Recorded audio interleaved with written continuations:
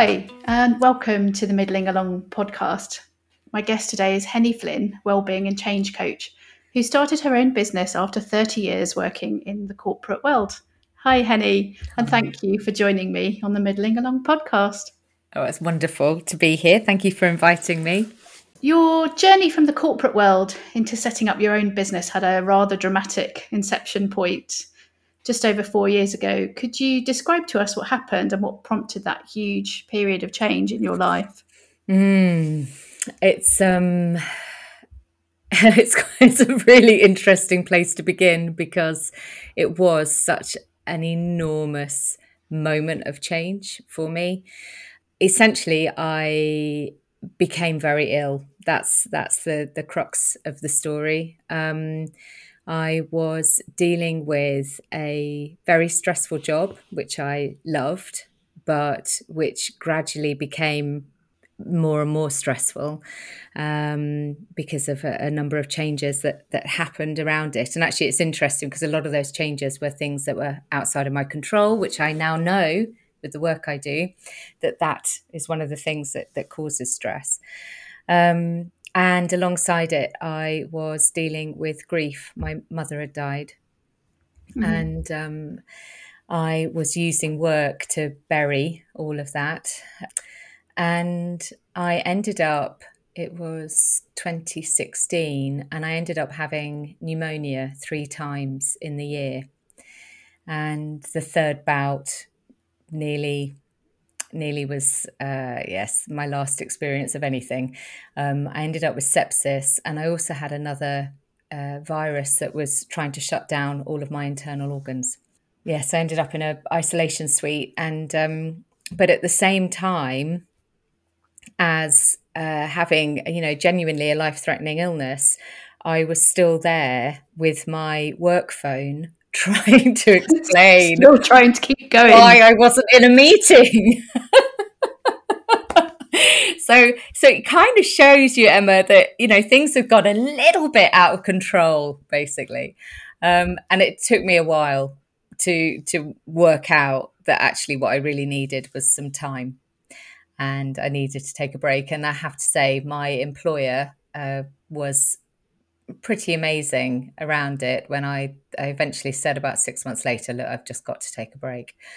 And I took 3 months off. And then during that time, whole series of fortunate events came into place. And one of them was I ended up on a yoga retreat in Ibiza, like you do, and had a conversation with someone sitting on a beach, which led to me retraining. And here I am doing what I do now. Fantastic. And so one of the strands of what you do is running the Positive Menopause. When did you decide that you wanted to do work specifically in that area for support and coaching for the menopause? It was one of those things. It was a kind of dawning realization, because I suddenly noticed that I'd probably been practicing, doing the work for about two or 3 years at that point. And I realized that a really high percentage of my clients were women, and they were women at a certain life stage. And I started to think of myself almost like the menopause whisperer. I'd have these wonderful women coming, coaching. I was working mostly as an executive coach then. So, very kind of corporate environment. And at some point during, our first sort of 2 or 3 conversations, I'd just get this flag going up for me, and would, raise whether or not menopause was something that was influencing where they were at. And through that, I realized that it is an area which certainly then and even now, wasn't getting enough attention. And so it became really clear to me that also this time of menopause, this time of midlife, is is such a natural period of change, not only Mm. biologically and, sort of physiologically, but also in the things that women want from their life, our experience within our society, our experience within our family unit. We've come into this age where perhaps children are starting to leave home and parents are aging. So we come into this like the sandwich age, with Yep. differing responsibilities might resonate. And it just became really evident that it was a useful space where I could work and also use my own Yeah. experience. You have a podcast of your own, and you talked on there recently about the importance of self-compassion. Do you think that's something that is often missing for women specifically, where we're very good at offering compassion to other people, but perhaps not so much to ourselves? I think it's a really, really interesting point. And although I would say I think men also find it equally difficult, actually. I think for women, a big part of the challenge can be that we grow up with a story of being the good daughter, the good student, the good friend, the good partner, Yeah, the the good people mother. pleaser. Exactly. And so we sort of carry all of this, and we carry it into everything that we do, and often that can mean that we end up, like you say, we're caring for everybody else and not necessarily caring for ourselves. And compassion fundamentally is about how we care. And how does self-compassion differ, if at all, from self-care? I think self-compassion and self-awareness are the twin wings of self-care, Mm-hmm. actually, because with a compassionate approach to how we gain that deeper awareness of ourselves, we develop more love and affection for who we are. And that then means that we're more able to identify and also serve the needs that we have through the care that we apply to ourselves, And it's also this thing that when we care for ourselves, when we have that self-compassion, we're also far more able to be compassionate toward others. So it's actually a beautiful, virtuous circle. So often we sort of think about self-care, this is a story that we often learn, self-care is self-indulgent or it's selfish. Yeah, And bubble bath, chocolate, yeah, whatever. yeah. And also it's like that there's a real depth to self-care as well. Like self-care is the language that we use when we refer to ourselves. Self-care is thinking Mm. about what really nourishes us in terms of the work that we do and the people that we spend time with. It It's encompasses got to be a 360-degree thing. exactly. It really does. Yeah. So much of your focus is on supporting women through all kinds of change around the menopause. What particular elements of working in organisational and people change in your previous roles do you call upon, draw upon when you're working with individuals in this context? Because you sort of flagged to me what a couple of these questions might be that we cover. And this was one that I thought, oh, God, that's a really good question. What am I drawing on? And I think one of my reflections on this is that, so through my work, I was leading multi-million-pound brand change programs, essentially. So implementation of new brand strategies. And on a number of occasions, they were for organizations that had been through a number of acquisitions. And so the people who I was trying to get on board with the change were people who might have sold their businesses with their heads, but they hadn't necessarily sold with their hearts. So there was huge resistance, to be honest. Right. Yeah. And actually, that has served me really well as a coach, because it's this ability to see where the resistance lies within us about the changes, even if we in our head, we might be saying, yes, I really need to make that change in my life. But somewhere else in our body, there is resistance to it. And so actually it's about just as in those brand change programs, I'd have to, get these people on board and work with them and really understand what it was that they were resisting, and not just get angry with them. Well, occasionally might have done, but to actually understand that this is a very natural human response to change. We resist it. So I felt that's I'm sure that's had a huge bearing. And I think the other thing as well is that prior to doing the brand work, I was an HR director, and so this recognition that we all change at different rates and we all learn and develop, different things influence us.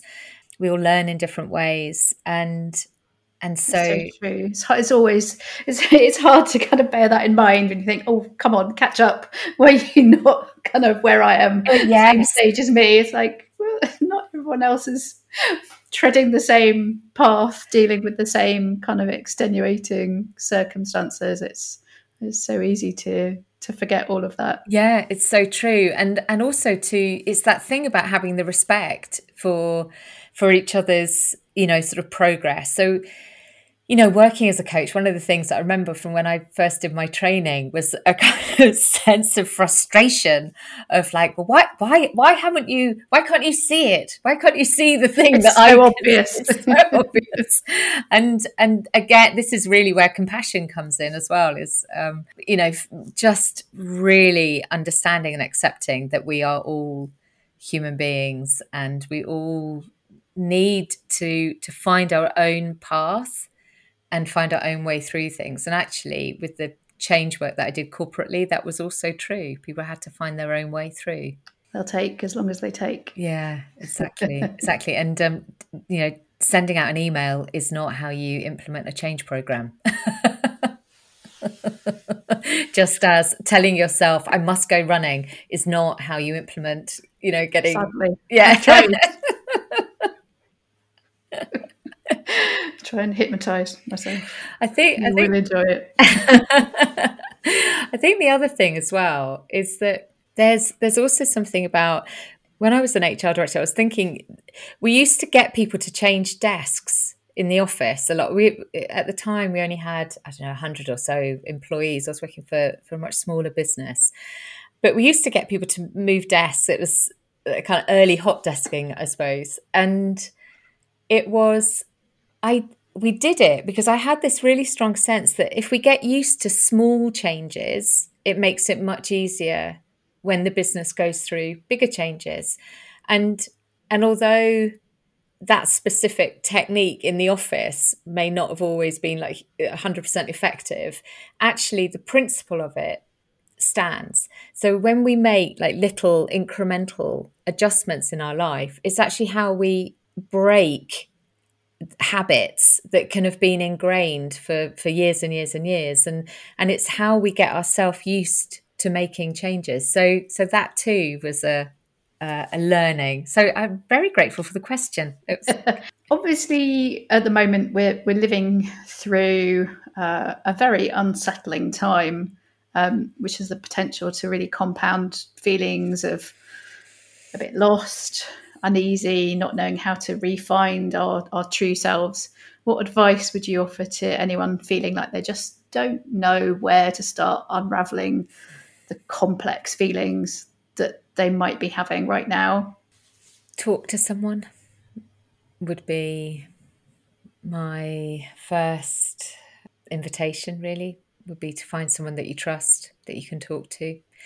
Whether that's a professional, a coach or a counsellor or a therapist, whatever sort of route feels right, or it's a friend. But with one little caveat around, beware of the friend who tries to fix you. And it's always done with love, but just be clear if you do sort of choose someone to go and talk to and they're not a trained professional, that it can be really helpful to lay out some kind of boundaries or some ground rules and just say, look, that I'd really like you to listen to me. I'm not looking for answers. I'm just looking for someone who I can talk to who's just going to say, I hear you. It can be as simple as that. So and be clear about what kind of support you'd actually like, can be really helpful. And I think the other thing as well, oh gosh, I mean, my brain's suddenly gone like boom, boom, boom, boom, boom, like 100 things I could say, but I'll stick with two. The first one is write. So if writing is something, or draw can be the same thing. So getting it down onto paper in some way, and it doesn't matter whether you feel you're, so any inverted commas, good at writing or good at drawing, just expressing what's going on in your head can be really powerful. And for me, journaling has been an incredibly useful tool right the way from when I started making, I mean, the changes I've made in my life have been absolutely gigantic. There is no part of my life which has not been changed since nearly dying 5 years ago. Do you ever look back on some of that journaling and kind of marvel Well, at the difference? it's really interesting actually. There's a lot of wisdom in there. A lot of wisdom. I feel very tender towards the woman that I was. There's a lot of fear and there's a lot of doubt. There are a lot of self-limiting beliefs, but it's really lovely to see that inner voice come through. And I think that is kind of what happens when we journal, actually, is our inner voice comes in. And the same with, just drawing, just draw how you feel. Nobody else. I think ever very needs easy to to see feel self-conscious about that if we're not used to doing it, have to kind of build up those muscles of expressing what's. But just remember that no one else is going to see it. You can draw on a whiteboard and wipe it clean if that feels, I know people who journal on a whiteboard. Really? Just wipe it clean. Yeah. Tomorrow is another day. Yeah, exactly. It's, because it's all about what's going on for you in the moment. And then the other thing I would say would be to do some form of kind of mindful breathing, or even, sign up, get an app like Insight Timer is the one that I use, but things like Headspace, there are so many amazing tools out there to practice more mindful being. Yeah. And that's definitely a useful route. Yeah, big Headspace fans here in this house. So, speaking of writing, tell us a little bit about the two books that you've written, and you've very kindly agreed to share a poem from one of them. Oh, well, so it's interesting actually, that the thing about writing, My Darling Girl is the first book which was published in December last year. So she's only a couple of months old. Just a baby. She's just a baby. She's gone out into the world, and she began, and she is a she. I mean, like, but yes, she has an identity. She began with a piece of journaling, piece of writing, where I wrote a letter to myself from my future self. And it was like I put the pen on the piece of paper and literally the words fell out of the pen. I was going to say it was like channeling, which makes me sound completely bonkers. But anyway, but it really was. It just like the words just like fell out, and I found it really useful. I found it a really cathartic process, and I've used that same technique, and it began My Darling Girl, and over the next couple of years I wrote these love letters to myself at times when things were really, really tough, and the messages that I took from them were really supportive for me, and I, in a really tentative and very nervous way, shared them with people, with friends, and I was encouraged to share them more widely, and I did that, and it made me feel sick, honestly, Emma. It was like sending your child. Yeah, it was just like, oh my goodness. But I also saw that as a bit of an experiment of bravery and, surrender and letting go and all of that. And until September last year, I realised I kind of pulled them all together in August, and I just thought, oh my God, actually, there's loads of them. And then on the back of a random conversation, ended up finding a publisher, and they wanted to publish. And so she's here, she's in the world, and that's been really wonderful. And then, and I've just had my second book commissioned by the publisher as well, which is fantastic, quite different. Congratulations. Thank you very much. You're the first person I've told. I feel deeply honoured. And it's all about change. It's about how we make and manage change. And it's inspired by, I run a series of retreats, 5 retreats, and I've run them for the last couple of years, and they go in a flow. And it's inspired by those and what I've sort of experienced with working with people through those. So fantastic. Yeah. I look forward to reading both of them. And are you still happy to share the excerpts from your first book? I am. I was thinking, well, we can either go with the first one that I wrote. You can do 2. You're allowed. Well, we don't want to bore people. But I can go with the first one. And it's the last one in the book, which felt right when I was putting it all together. And I suppose it'll also sort of give you a sense of where I was at when I wrote it. It's incredibly... quite emotive. Well, it's very positive as well. But it was, at the time, I was feeling quite lost. So it was kind of like when I finished it, I was like, oh gosh, wow, okay. So I'll read it and you can see how it resonates.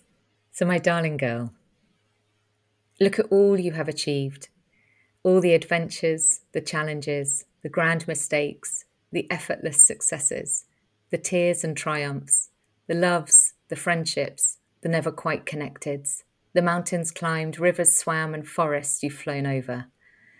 Look at all the things that have brought you to this place, and remember that all those resources reside within you. They are you. So this fresh future that opens up before you is one you can enter into with a glad heart and spring in your step, because you have a pocket full of everything you need to greet it. Take heart, dear girl, and remember what joy there is in stepping to the edge of the water and diving in. And remember what joy there is in breaking back through the surface and breathing deeply, lungs full and limbs strong, powerful, present, and perfect in every one of your imperfections. We are all the people we have ever been, and we hold their lessons within us, each one like a flower, ready to be picked when the time is right. See that garden you hold within, and know it grows just for you, the life force to your own growth. Go, be, do. Brilliant. Thank you. I love that pocket full of everything you need. It's such a great line. Aww. Thank you. Thanks, Emma.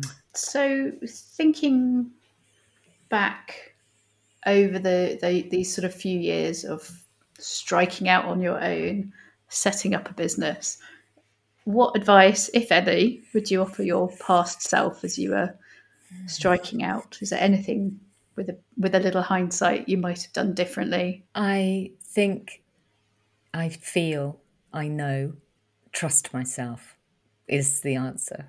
So part of this process, part of my own sort of journey has been learning how to listen to my inner voice. And that's part of the writing as well. It's like learning how to access that and hear it. And so attached to that is learning to trust it. So in those times, for example, when, money worries sort of spark and you start getting, sort of performance driver things about, I actually call it my worry squirrel. And he kind of lives in my shoulder, and every now and again he rushes around and gathers a few more and secretes them. What do you think you're doing? And when he gets agitated and is off looking for some more things to worry about, that's the moment of just come back in, trust myself, and, be really, really clear. I think, my message to myself would be really clear about what you're doing and the purpose that sits within it and around it. And I think the other thing as well is notice where there are like systemic patterns that might be pulling you into old behaviors, and just take a breath before you follow them. It might be the right path, or it might be something that's just drawing you because that's what you're so used to. So trust and listen. They would be my 2 words. What has been the high point for you? What have you discovered about yourself since starting your own business? Well, that I can do this. That's the big one. I think through this process, and through the process of setting up the business and and working for myself, has been identifying how many limiting beliefs I held, actually. And I think that's one of the reasons why I often work with clients around their limiting beliefs, because I'm so familiar with the sensation of having this stuff getting in our way. And very often we can't actually see it. So we rationalize it. We put something out, we say it's like for some external reason, but actually really sort of becoming friends with all of my limiting beliefs, and then doing the work to allow them to just gently dissolve. They don't always go completely, but as long as we know that they're there, then we can notice when they're sparking up again. And it's really interesting, because if I look at my career, my corporate career, on a piece of paper, I'd say, gosh, that all looks very impressive. Sat on boards, multi-million-pound campaigns, blah, blah, blah. And I still had a question mark over whether I was able to run a business myself. I never doubted that I could do the work as a coach. I never doubted my ability around that, because that's been so purpose-led and so kind of like, this is like what I'm meant to be doing. But the stuff around actually running the business, that, for many reasons, was more challenging. And so, that's been really good to see myself moving on from that. And what are your ambitions, either for the business or personally, if you want, for the next 12 months? The second book, to get The Heart of Change published. So hopefully, certainly by September, and maybe before that, would be amazing, because I really feel like it's a useful tool for people. Secondly is I feel like the business has really sort of come, like, it's interesting, isn't it? So there's me, and then there's the business. And I feel like the business is starting to come into her stride now. Like, she knows what she's doing. Everything's she for me. But it's also recognizing that freedom and variety are really important to me. So it's about building a sustainable way of working, and that feels incredibly important over the next 12 months. So you have a bit of space. Yes. So I'm learning that, because as you may be able to tell from my previous story, I have a slight addiction to work that I need to, very seriously, I need to, be careful with. And so that's quite interesting. I'm enjoying seeing how that works. And then personally, if we were able, which who knows, we were thinking about a very long drive. We have a van who I love, and going somewhere like Greece, but like for months. I'm talking about, and work along the way on the road. The digital nomad. Exactly, that's me at 51. Love it. Sounds amazing. So unless we can actually do that, we'll see. One day we'll get there. What's the best piece of business, in inverted commas, advice that you've received, and who was it from? I think the best bit actually is to be aware of what you're projecting into the business. So, and it came from my own coach. So I have a coach. I have a Mm-hmm. coach who I work with. If we have limiting beliefs, which many of us do, so if you hold a belief that, oh, I don't think someone's going to call me back, and that's going on in your head, you'll be projecting that into the conversation that you have with the other person. And so it's about, again, that sort of trust and listen thing, but it's about really believing in yourself in a very grounded, very real, tangible, measured way. And from there, see how your own behavior may be inadvertently influencing your business in a way that's not ultimately beneficial for you and your clients. So that sort of deep self-awareness, actually, in a business owner, business leader. I mean, I was a leader and have worked with many leaders and business owners, and everything about your organization stems from the person who began it. So be really clear about who you are. And I think possibly the last question, because we could talk for hours, I'm sure. But can you nominate a woman or more than one, if you feel inclined, that you think we should interview on the Middling Along podcast? I can. And it's Debbie Pugh of Sunbeam Consultants. I think it's Sunbeam Consultants or Sunbeam Consultancy. So she is an amazing change expert from a corporate background. Mm-hmm. She's just transitioned into creating her own business, and she is a really inspiring woman and a beautiful human being. And I think you'd really enjoy talking with her. Great. I'll look forward to it, hopefully. So, Henny, before we finish, if anyone wants to follow up and find a bit more about what you do, where can they find you on the internet? So the sort of easiest place is probably regroup.co.uk. So regroup.co.uk. Or you can find me on Instagram as Henny_Flynn. And also the Positive Menopause, of course.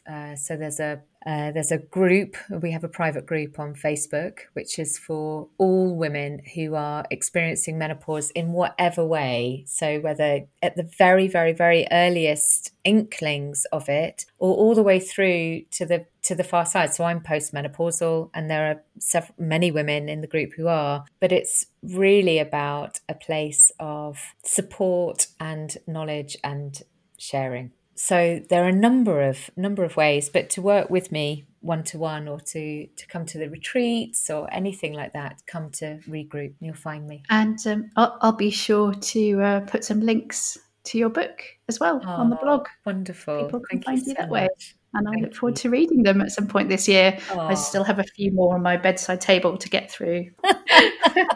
Oh, Henny, it's been such a pleasure talking to you. Thank you very much for agreeing to come on the podcast. Well, thank you, Emma. Thank you for your thought-provoking questions. You've been listening to the Middling Along podcast. Do remember to subscribe to be notified when our next episode is live. And why not visit the blog at www.middlingalong.com to sign up to my newsletter as well. I do hope you enjoyed listening today. If you did, I'd be really grateful if you would consider leaving a short review, as that helps people find the podcast and helps get it noticed. Hope you can join us next time. Goodbye for now.